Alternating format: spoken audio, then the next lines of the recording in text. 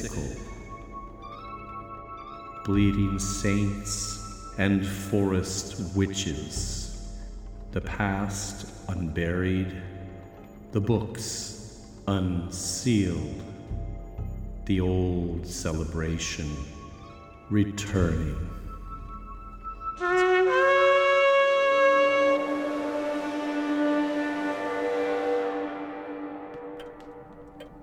Hello, and welcome to my study. Please come in and have a seat. All the books surrounding you here are those used to research our show, and the individual to my right here, along with managing domestic duties, serves as our reader for any passages that will be directly quoted from these books. Her name is Mrs. Carswell. Hello. So, Are we really going to do this with a fire burning in the fireplace when it's 80 degrees out? That's the plan. Does this have to do with that gin podcast you've been complaining about? No. Oh my God. I just realized the other night after we heard those noises and you were out in the yard with a flashlight for hours. I thought you were looking for Mr. Petrovich, but I was wrong. It wasn't ours. You thought Aaron Mankey was in the yard. No, not necessarily. He probably would have sent someone. I just think it's interesting that The Hidden Gin just happened to launch a month after our gin episode. He has 6 other shows now besides Lore, and he wants more. How do we know he doesn't have tentacles reaching out for us? So, you think he's stealing your topics? Maybe not the topics or content. It could be the format or little chit-chat, the music, the sound effects. How would you like to suddenly find out about another show with somebody else playing you? Oh, I wonder who that would be. Who would you say? I've been compared to Ingrid Bergman. Really? I know she's dead, but that's just who comes to mind. I don't know much about new movies. Mother didn't believe in them. She thought they were low-quality entertainment and for low-quality people, and too suggestive. Well, I can't find certain books. Things are moved. Post-its have been removed. I don't know. I'm just taking precautions. Lord knows someone could probably get in through the coal chute down in the basement. As I see it, the fireplace is one place I can take control. No one's going to be putting bugs down the chimney with a fire burning. You can light your fires, but please don't ask me again to hang those black covers on the windows. No one can see in here as it is, and then cutting the light out will make it like a tomb. How is that a problem? It's just so dark. Wait a minute. Do you think they might be able to use computers to recreate Ingrid Bergman? Let's just start the show. They can do so much with computers nowadays. So, Aaron Mankey, if you're listening, this is episode 53, Gallows Lore.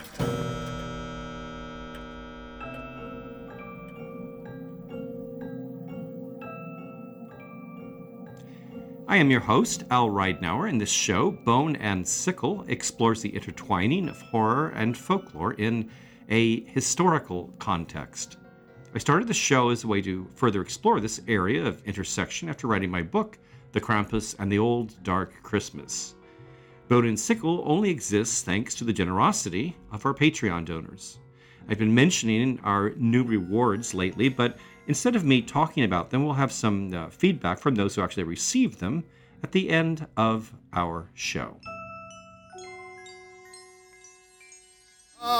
First I hung me daddy away, boys, away, and then I hung me mammy. So hang, boys, hang. Oh, yes, I hung me mother away, boys, away, me sister and me brother. So hang, boys, hang. Oh, they calls me Hangin' Johnny. Away, boys, away. Oh, we had to start with a bit of gallows humor, of course.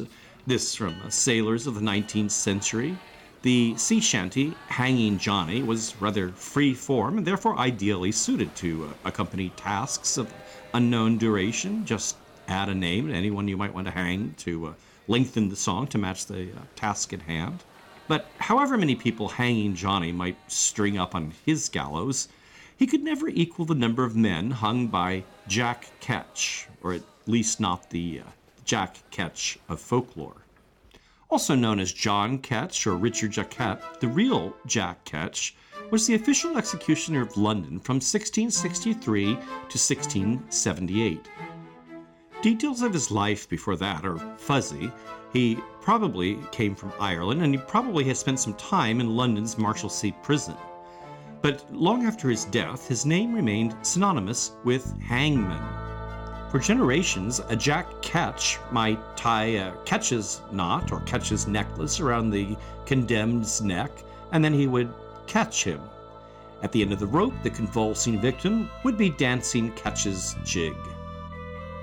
This reputation broadened so that any wily old fiend, or even the devil himself, might receive the nickname Jack Ketch, and naughty English children would be warned by parents of a visit by Jack Ketch, who would apparently come down the chimney, according to one source I find, a book from 1877. Tales told of Ketch set a pattern for those told of many future executioners. He was cheered by crowds when the condemned was particularly despised and when all went smoothly. But if there were blunders, or if the condemned were regarded as folk hero, as many larger-than-life criminals often were, Ketch was despised.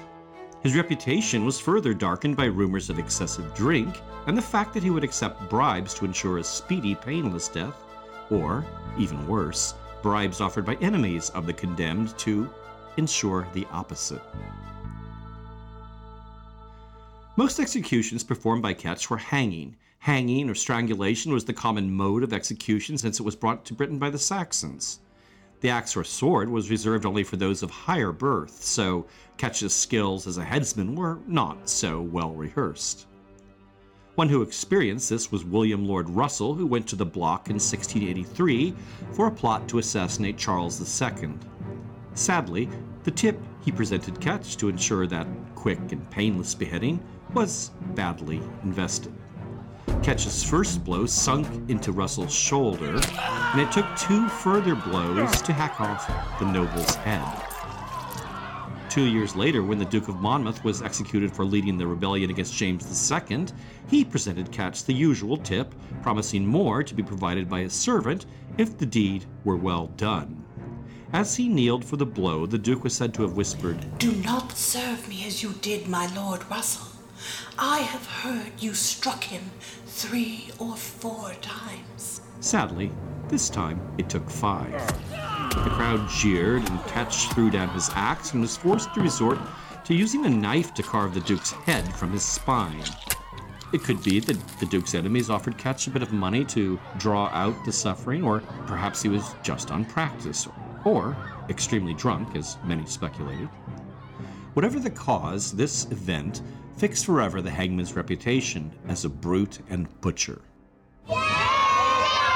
Behind me.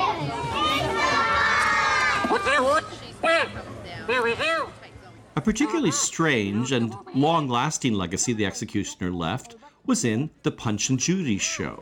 Who am I? Jack Ketch the Eggman is my name. Mr. Punch, I'm here to hang you by the neck for your mean and wicked... Jack Ketch is a traditional character, or was in less sensitive times. Ketch will show up to execute Punch for killing Judy and their baby and the crocodile, who tends to be part of these things. But Punch has trouble following Ketch's instructions. It's very simple, Mr. Punch. You just put your head through the noose like that. No, like that. No, like And that. he finally frustrates the hangman into demonstrating it all himself. And so Ketch ends up as yet another person Punch has murdered. Sometimes the hangman is then crammed into a coffin, and traditionally that show would finish with that little prop coffin turned over to reveal what's painted on the other side. The end.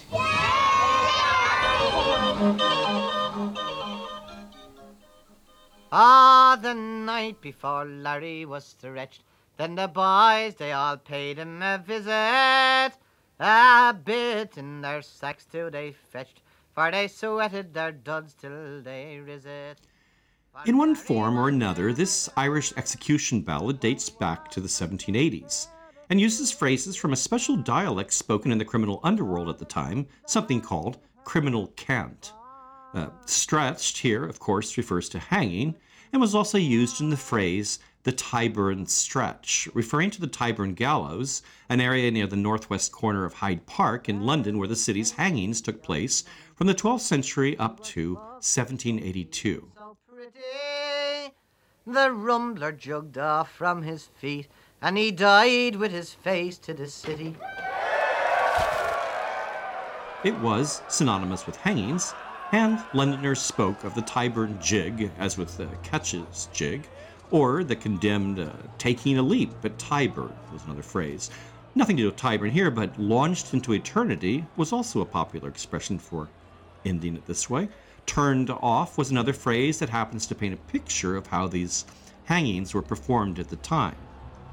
What I mean to say is that in these early days, there was no clean vertical drop, no trapdoors. The body would turn or do a swinging, turning twist off its life-sustaining support. This could be a ladder pulled away or a cart driven out from underneath the condemned.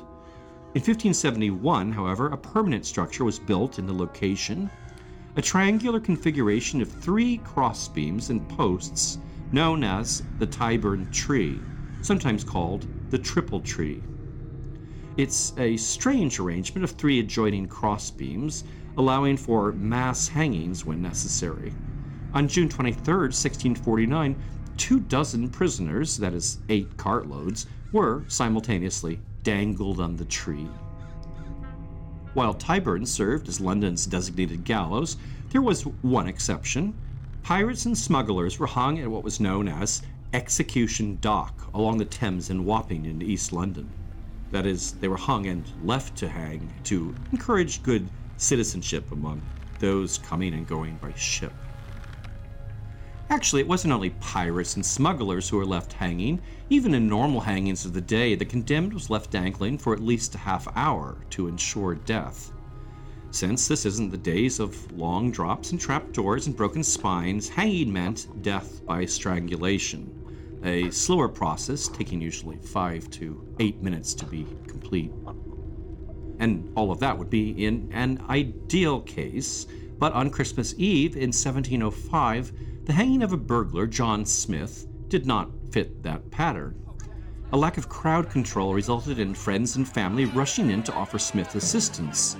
Some tried to support him to prevent strangulation, while others pulled on his legs to shorten his suffering. The botched process had the rest of the crowd calling for a reprieve, which was granted, earning the condemned man the nickname Half-Hanged Smith. Asked about his brush with death, Smith reported, I remember a great pain caused by the weight of my body. The spirits were in a great uproar, pushing upwards. When they got into my head, I saw a great blaze of glaring light that seemed to go out of my head in a flash. Then the pain went. When I was cut down, I got such pins and needles pains in my head that I could have hanged the people who set me free. While he was granted his freedom following this, his return to burglary came quickly. After evading 2 further possible hanging sentences, he finally was sentenced to something he feared more: transportation to America. That is, a colonial penal colony. Crowd control was always an issue with London's public hangings, something exacerbated by crowds drawn to the streets and gallows as the prisoner was transported in an open cart from Newgate Prison to Tyburn. What was normally a 20-minute trip during these processions could take up to 3 or 4 hours. Thousands turned out, hung out of windows, doors, and gates en route, sat on ledges, walls, and ladders, and cheered, jeered, or threw food or excrement. An armed escort of horsemen struggled to maintain a perimeter around the cart to prevent any last-minute attempts at rescue. One reason this procession took so long, because this is England, was that the cart stopped at pubs along the way. This drew business for the establishments in question, refreshed the guards, and helped calm and anesthetize the prisoner. It also allowed the condemned to express a heroically casual attitude to the whole affair, and essential for a successful, smooth hanging. Part of this heroic image involved the condemned dressing to the nines and even joking with customers in the pubs en route. I'll buy you a pint on the way back. Was a popular line. But as a precaution against any unsportsmanlike attempts to escape, these establishments had cellars functioning as detaining cells. In The Angel, a contemporary pub on the site of the old St. Giles Bowl, one can still see manacles fixed to a cellar wall for that purpose. These grim holidays were a major tourist attraction for the city, drawing spectators from other English towns and villages and drawing surprise commentary from foreign visitors. Along the route, and particularly at the gallows, vendors hawked food and broadsides detailing the condemned's crimes and, rather inexplicably, their last dying speeches. In the tumult, these words in reality could only be heard by those close by, and those spots weren't free. They were rented out by a cowkeeper's widow known as Mother Proctor and dubbed Mother Proctor's Pews. Fun as it all sounds, these processions were ended in 1783 when executions were moved to Newgate Prison.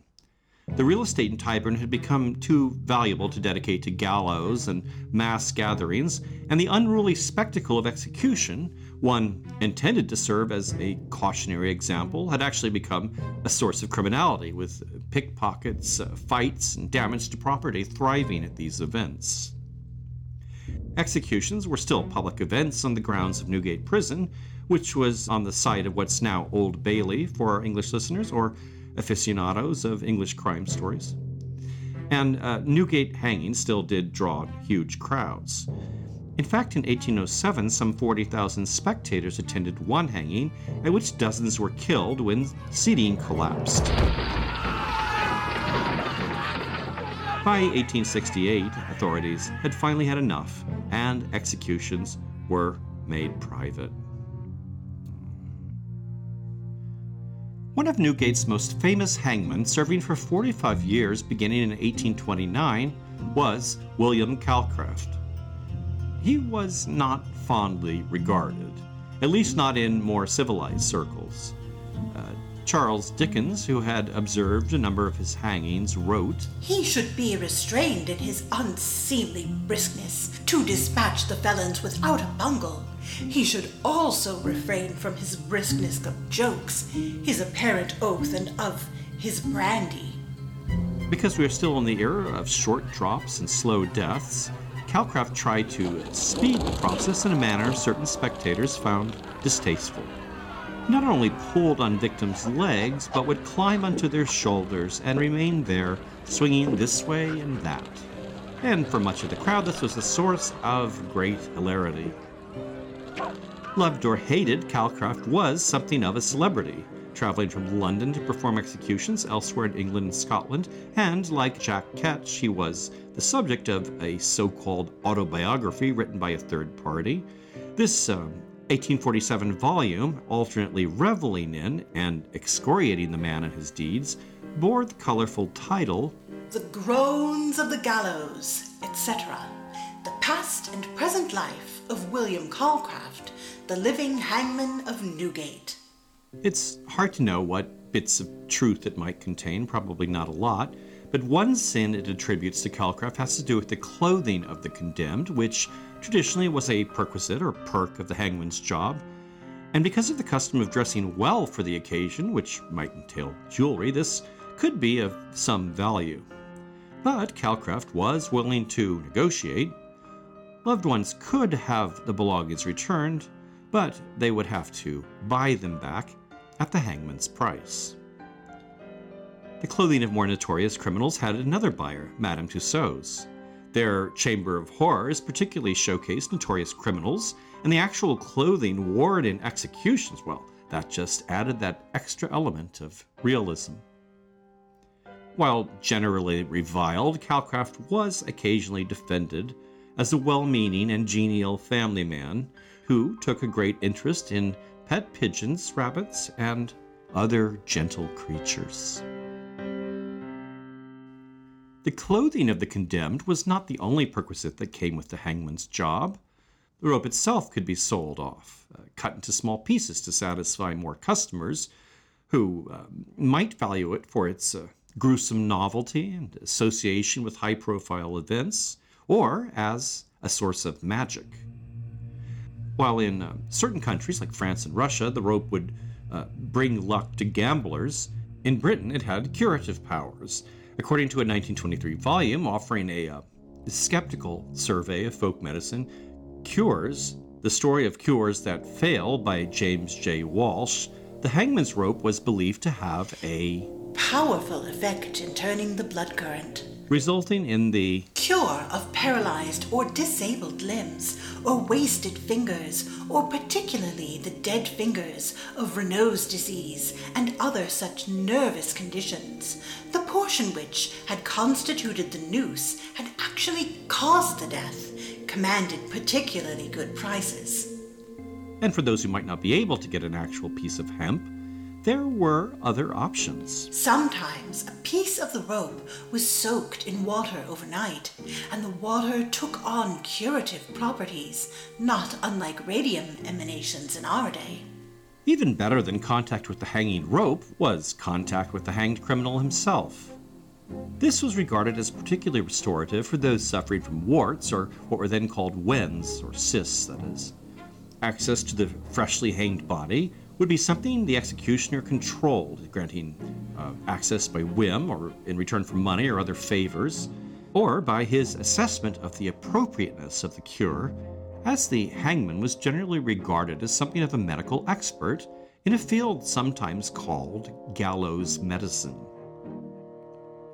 Richard Bentley, in an 1837 edition of his magazine, Bentley's Miscellany, describes the scene of a mass hanging. And remember here, turned off was one of those expressions, meaning was hanged. Within a few minutes after the convicts had been turned off, the patients were indulged with a choice of the individual culprit from those who had suffered. The hands of the corpse selected were untied by the executioner and gently moved backwards and forwards for about 2 minutes, which was supposed to be sufficient to effect a cure. I note from another source that 9 strokes of the lifeless hand was appropriate, but I'm sure this varied. In 1854, the visiting French author Victor Hugo relates such a scene in a letter written to the British Foreign Secretary on the subject of capital punishment. Epileptics came and could not be prevented from seizing the convulsive hand of the dead man and passing it frantically over their faces.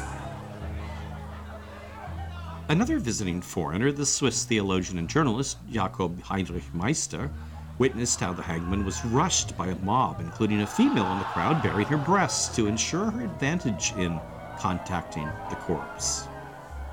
Such spectacles, bare breasts or no, were generally and widely criticized to the extent that the counterfeiter John Binstead in 1815 begged the clergyman presiding at his execution to prohibit his lifeless hands being wagged over any diseased body parts that would be thrust at him after death. In 1888, the English writer Thomas Hardy placed this superstition, or a version of it, at the center of one of his most popular short stories, The Withered Arm. It's a great story and also includes references to incubus folklore, and I don't want to spoil it by relating too much of the plot, but suffice it to say, the central character, Gertrude, whose arm has mysteriously begun to wither, seeks the advice of the local cunning man, who advises her to seek out not the hand of the hanged man, but a more powerful spot, the hanged man's neck. Before he's cold, just after he's cut down, continued the conjurer impassively. How can that do good? It will turn the blood and change the constitution. Again, this notion of turning the blood. Hardy seems to know the tradition well, or at least he's done his research. So Gertrude seeks out Davies, the hangman, to make arrangements for this in advance, and we see Davies step into that role of a folk doctor as he asks to examine the arm in question, which has been hidden by a veil. I like the look of the wound. It is as suitable for a cure as any I ever saw. 'Twas a knowing man that sent he, whoever he was. On the day of the execution, Gertrude falls into a sort of trance-like horror as she approaches the freshly killed corpse. She bared her poor, cursed arm, and Davies, uncovering the face of the corpse, took Gertrude's hand and held it so that her arm lay across the dead man's neck upon a line the color of an unripe blackberry which surrounded it. Gertrude shrieked. The turn of the blood, predicted by the conjurer, had taken place. Sorry, but I won't be telling you how the rest goes, but do look up the story, and there's also a good 1973 BBC dramatization on YouTube, if you prefer that. The hand of a hanged convict needn't be still warm and still attached to the wrist to offer magical protection. It can be severed and dried, as is the case with the infamous Hand of Glory. This is a charm employed by burglars to ensure the success of their operations, one generally understood to put the occupants of the house into a deep sleep. While it's often imagined as a sort of candle that must be lit to effect its magic, 5 fingers functioning as 5 wicks in a candelabra, that is. Older stories more often presented as a sort of candlestick or candle holder into which a magically prepared candle is placed. One of the oldest illustrations depicts it like a closed fist with a candle wedged between the knuckles, upright like a obscene middle finger, actually. While well known in Britain and Ireland, this custom actually appears to originate in the continent, where it's documented very early in France and very widely in Germany. The oldest and best known instructions for creating your very own Hand of Glory can be found in the French grimoire, or collection of magical spells and teachings known as the Petit Albert. Its name references another grimoire, its predecessor, the Grand Albert, allegedly, like this one, the work of Albertus Magnus, the scholar mentioned in our last episode's discussion of alchemy. Published in 1706, it's clearly not the work of this medieval scholar, but instead a collection of disparate texts. Some would be nearly contemporary at the time, and some perhaps dating back to that period. In any case, your instructions. Take the hand, left or right, of a person hanged and exposed on the highway. Wrap it up in a piece of a shroud or winding sheet, in which let it be well squeezed to get out any small quantity of blood that may have remained in it. Then put it into an earthen vessel with saltpeter, salt, and long pepper, the whole well powdered. Leave it 15 days in that vessel. Afterwards, take it out and expose it to the noontide sun in the dog days till it is thoroughly dry.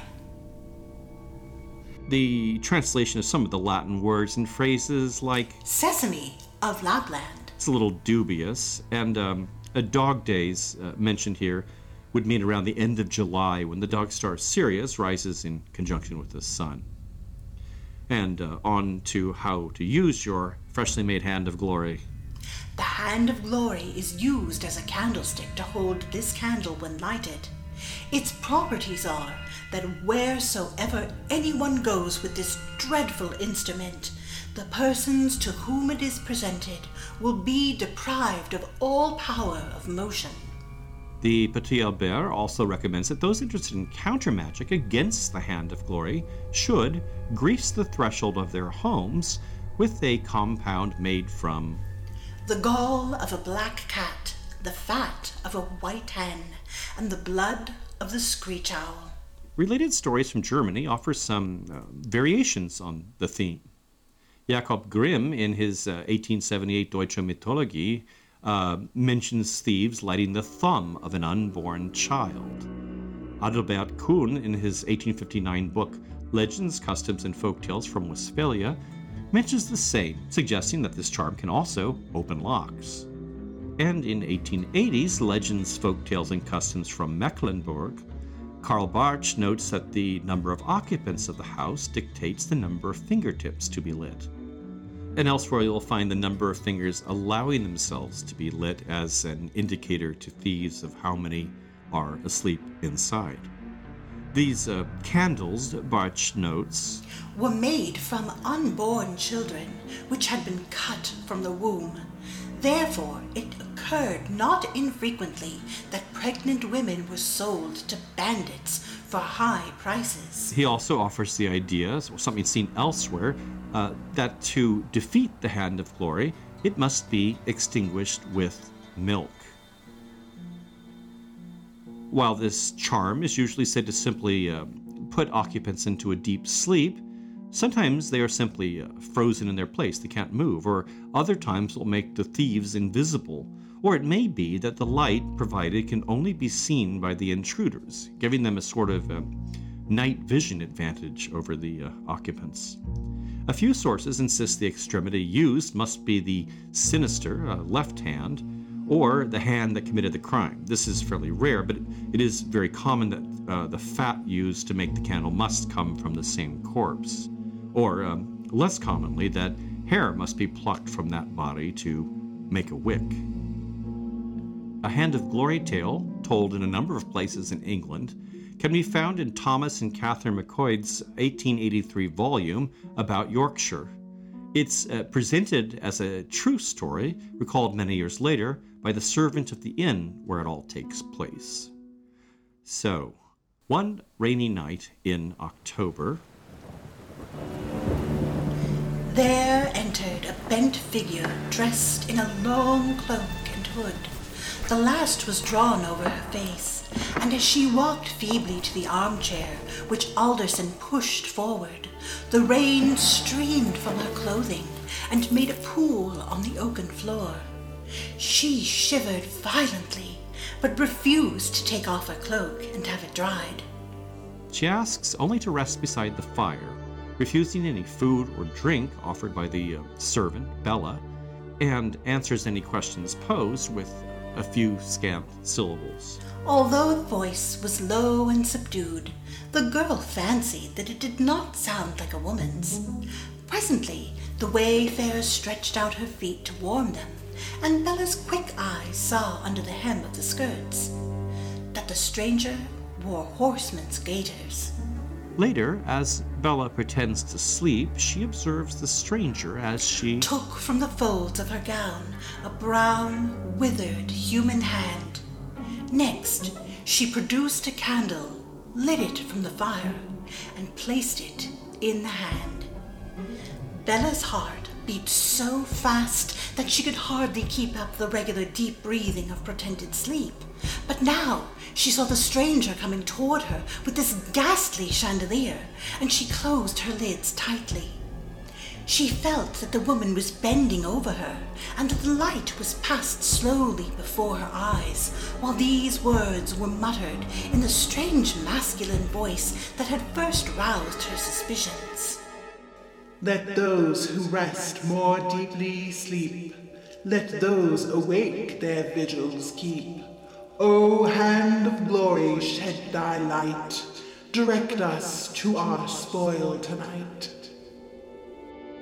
The thief then slips away to unlock the inn's door and admit a band of accomplices. Bella rushes to the master's room to wake him, but he can't be roused. It's only when she dashes to the kitchen for some milk to douse the Hand of Glory that the master emerges with his gun to drive away the intruders. Another literary mention of the Hand of Glory is in the delightfully comic 1837 collection of folk tales and ghost stories called the Ingoldsby Legends, which is written by the clergyman Richard Harris under the persona and pen name of Thomas Ingoldsby of Tappington Manor. This poem relates a story told by the nurse of Tappington Manor and is called The Nurse's Story, The Hand of Glory. It begins, on the lone bleak moor at the midnight hour, beneath the gallows tree, hand in hand the murderers stand, by one, by two, by three. a witch on the scene issues some orders to her criminal accomplices. Now mount, who list, and close by the wrist, sever me quickly the dead man's fist. Now climb, who dare, where he swings in the air, and pluck me 5 locks of the dead man's hair.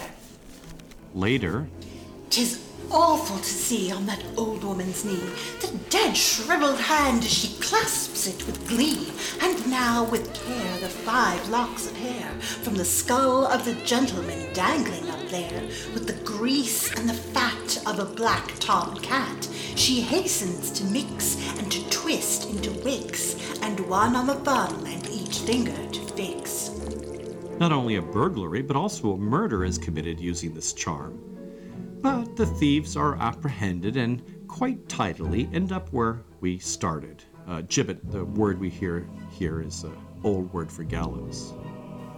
There's a black gibbet frowns upon Tappington Moor, where former black gibbet has frowned before. It is as black may be, and murderers there are dangling in air, by 1, by 2, by 3.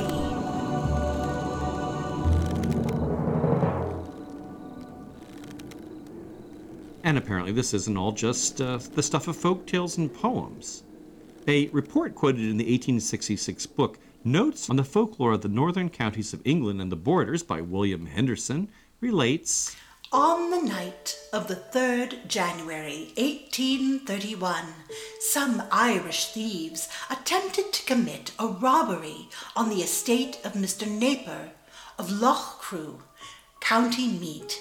They entered the house armed with a dead man's hand, with a lighted candle in it. He goes on to describe the powers attributed to the talisman, powers which apparently failed because The inmates, however, were alarmed, and the robbers fled, leaving the hand behind them. And there is also one existing specimen of a Hand of Glory displayed in the Town Museum of the Northern English town of Whitby. In 1935, it was discovered by a stonemason hidden within a wall of a cottage in nearby Castleton and presented to a historian who recognized it for what it was and bequeathed it to a museum. And I'll post a photo of that one in the notes. You may be wondering about the odd, grandiose name applied to this charm. And as it turns out, it's based upon a misunderstanding of the French word for the mandrake plant. And that word, which we also use in English sometimes, is mandragora, which sounds a bit like the French phrase for Hand of Glory. On its own, that may seem like a bit of a stretch, but some may recall that in our Bottled Spirits episode, I happened to describe the folklore of the mandrake plant as something that grew beneath gallows where bodily fluids, namely semen, was supposed to have fallen from convicts as they were hung. I'd mentioned this in the context of the German Romantic writer Friedrich de la Montfouquet's novel Galgenmännlein, or Little Gallows Man, which is one of the German words for mandrake. In that novel, the creature grown from the hanged man's seed is kept in a bottle and, like a genie, can bring good luck. Generally, throughout Europe, the mandrake with its strangely anthropomorphic root was considered not only a magical charm, but one with some strangely human capacities or awareness. In Germany, those who wished to receive the luck it could bestow were supposed to feed and dress it like a little doll, like the little gallows man that the Germans speak of. The connection with the Hand of Glory derives largely from its association with the hanged man and its function as a luck-bringing charm, but like the burning Hand of Glory, the mandrake was also supposed to emit light by night. There's quite a trove of unrelated mandrake lore. Its use in love and fertility magic, the deadly scream it emits when uprooted, one which entailed the use of an expendable dog to dig them from the earth, and so on. But the connection with the gallows, which is our focus, seems to have been held primarily in Germany. Beyond the example covered in our previous episode, a couple other German novels focus on this aspect. The 1911 German novel Alraune, which comes from another German word for mandrake, is a sort of early science fiction story by Hans-Heinz Evers, one which describes the results of an experiment in which a prostitute is impregnated with the semen of a hanged man. The female child conceived, named Alraune, is a soulless, and sexually voracious and perverse creature who eventually avenges herself on her scientist creator. Though little known here, Alraune was made into a classic silent film with the professor played by Paul Wegener, who played the golem in the film of that name, and was then remade as a talkie only 2 years later, in 1930, and again in 1952, with Erich von Stroheim in the role of the professor. Alraune. Ein Film vom Publikum mit beispielloser Spannung erwartet. The 1952 version changes the hanged corpse sperm donor to a convict on death row and plays all that aspect down. And the insemination and sexual perversity were largely eliminated, at least in censored versions of the 1928-1930 film released abroad. But still, somehow, versions of the story emphasizing Alraune's sexuality have remained in German culture as a sort of titillating storyline in erotic comics and films. Doch sie brach nur sein Herz. We've nearly reached the end of our show, but I didn't want to close with the Mandrake and leave you on a distasteful note, contemplating the dripping privates of a hanged man. So I thought a cheery song might be better. I mean, yes, it is about hanging, but it's a hanging at which the condemned man goes out with a song and a dance. It's called Macpherson's Rant. Farewell, ye dungeons dark and strong. Farewell, farewell to ye. Macpherson's life will no be long on yonder gallows tree. Say wantonly and say wantonly. Actually, the song is more widely known as Macpherson's Lament, but I didn't want to give the wrong impression. As you can hear in the music, it's more triumphantly defiant, or even jolly, actually. It's supposed to have been written by Jamie Macpherson himself on the eve of his execution in 1700. Macpherson was renowned for his strength, swordsmanship, and skill on the fiddle. But most importantly, he was an outlaw with a code of honor and one respected by the common folk. This song embodies the same sort of bravery in the face of death that was cheered by those crowds at Tyburn. Jamie Macpherson was the illegitimate son of a gentleman and a tinker or gypsy woman. Upon the death of his father, he joined his mother's people, wandering through the land, buying and selling horses, and engaging in some less legitimate business. But even as a thief, it was his code of honor that ended him. Refusing to rob the estate of an aristocrat who had died while his wife and children were away mourning, Macpherson fell afoul with one of his own men who betrayed him to authorities. He was captured and charged with the crime of simply being what was then called an Egyptian or gypsy, which could designate either an ethnic Romani person or the culture of the roving people of Scotland, the travelers or tinkers. In the ballad and legend, when he's brought to the gallows, he dances and plays his fiddle, and then offers it to any man who would play it at his wake. When none came forward, he smashes it.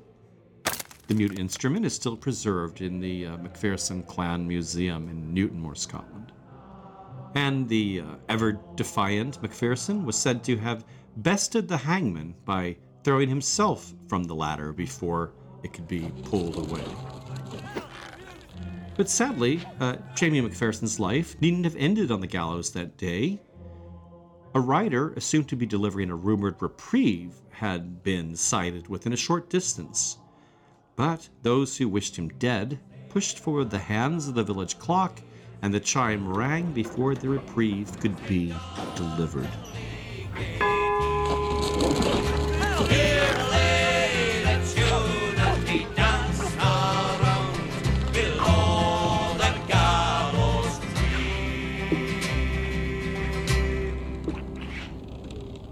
Well, that's it for our episode, but not our examination of the fate of those upon the gallows. As it turns out, there are things worse than death, which we'll explore next time. Meanwhile, I hope not to lose any of you and that your village clock chime.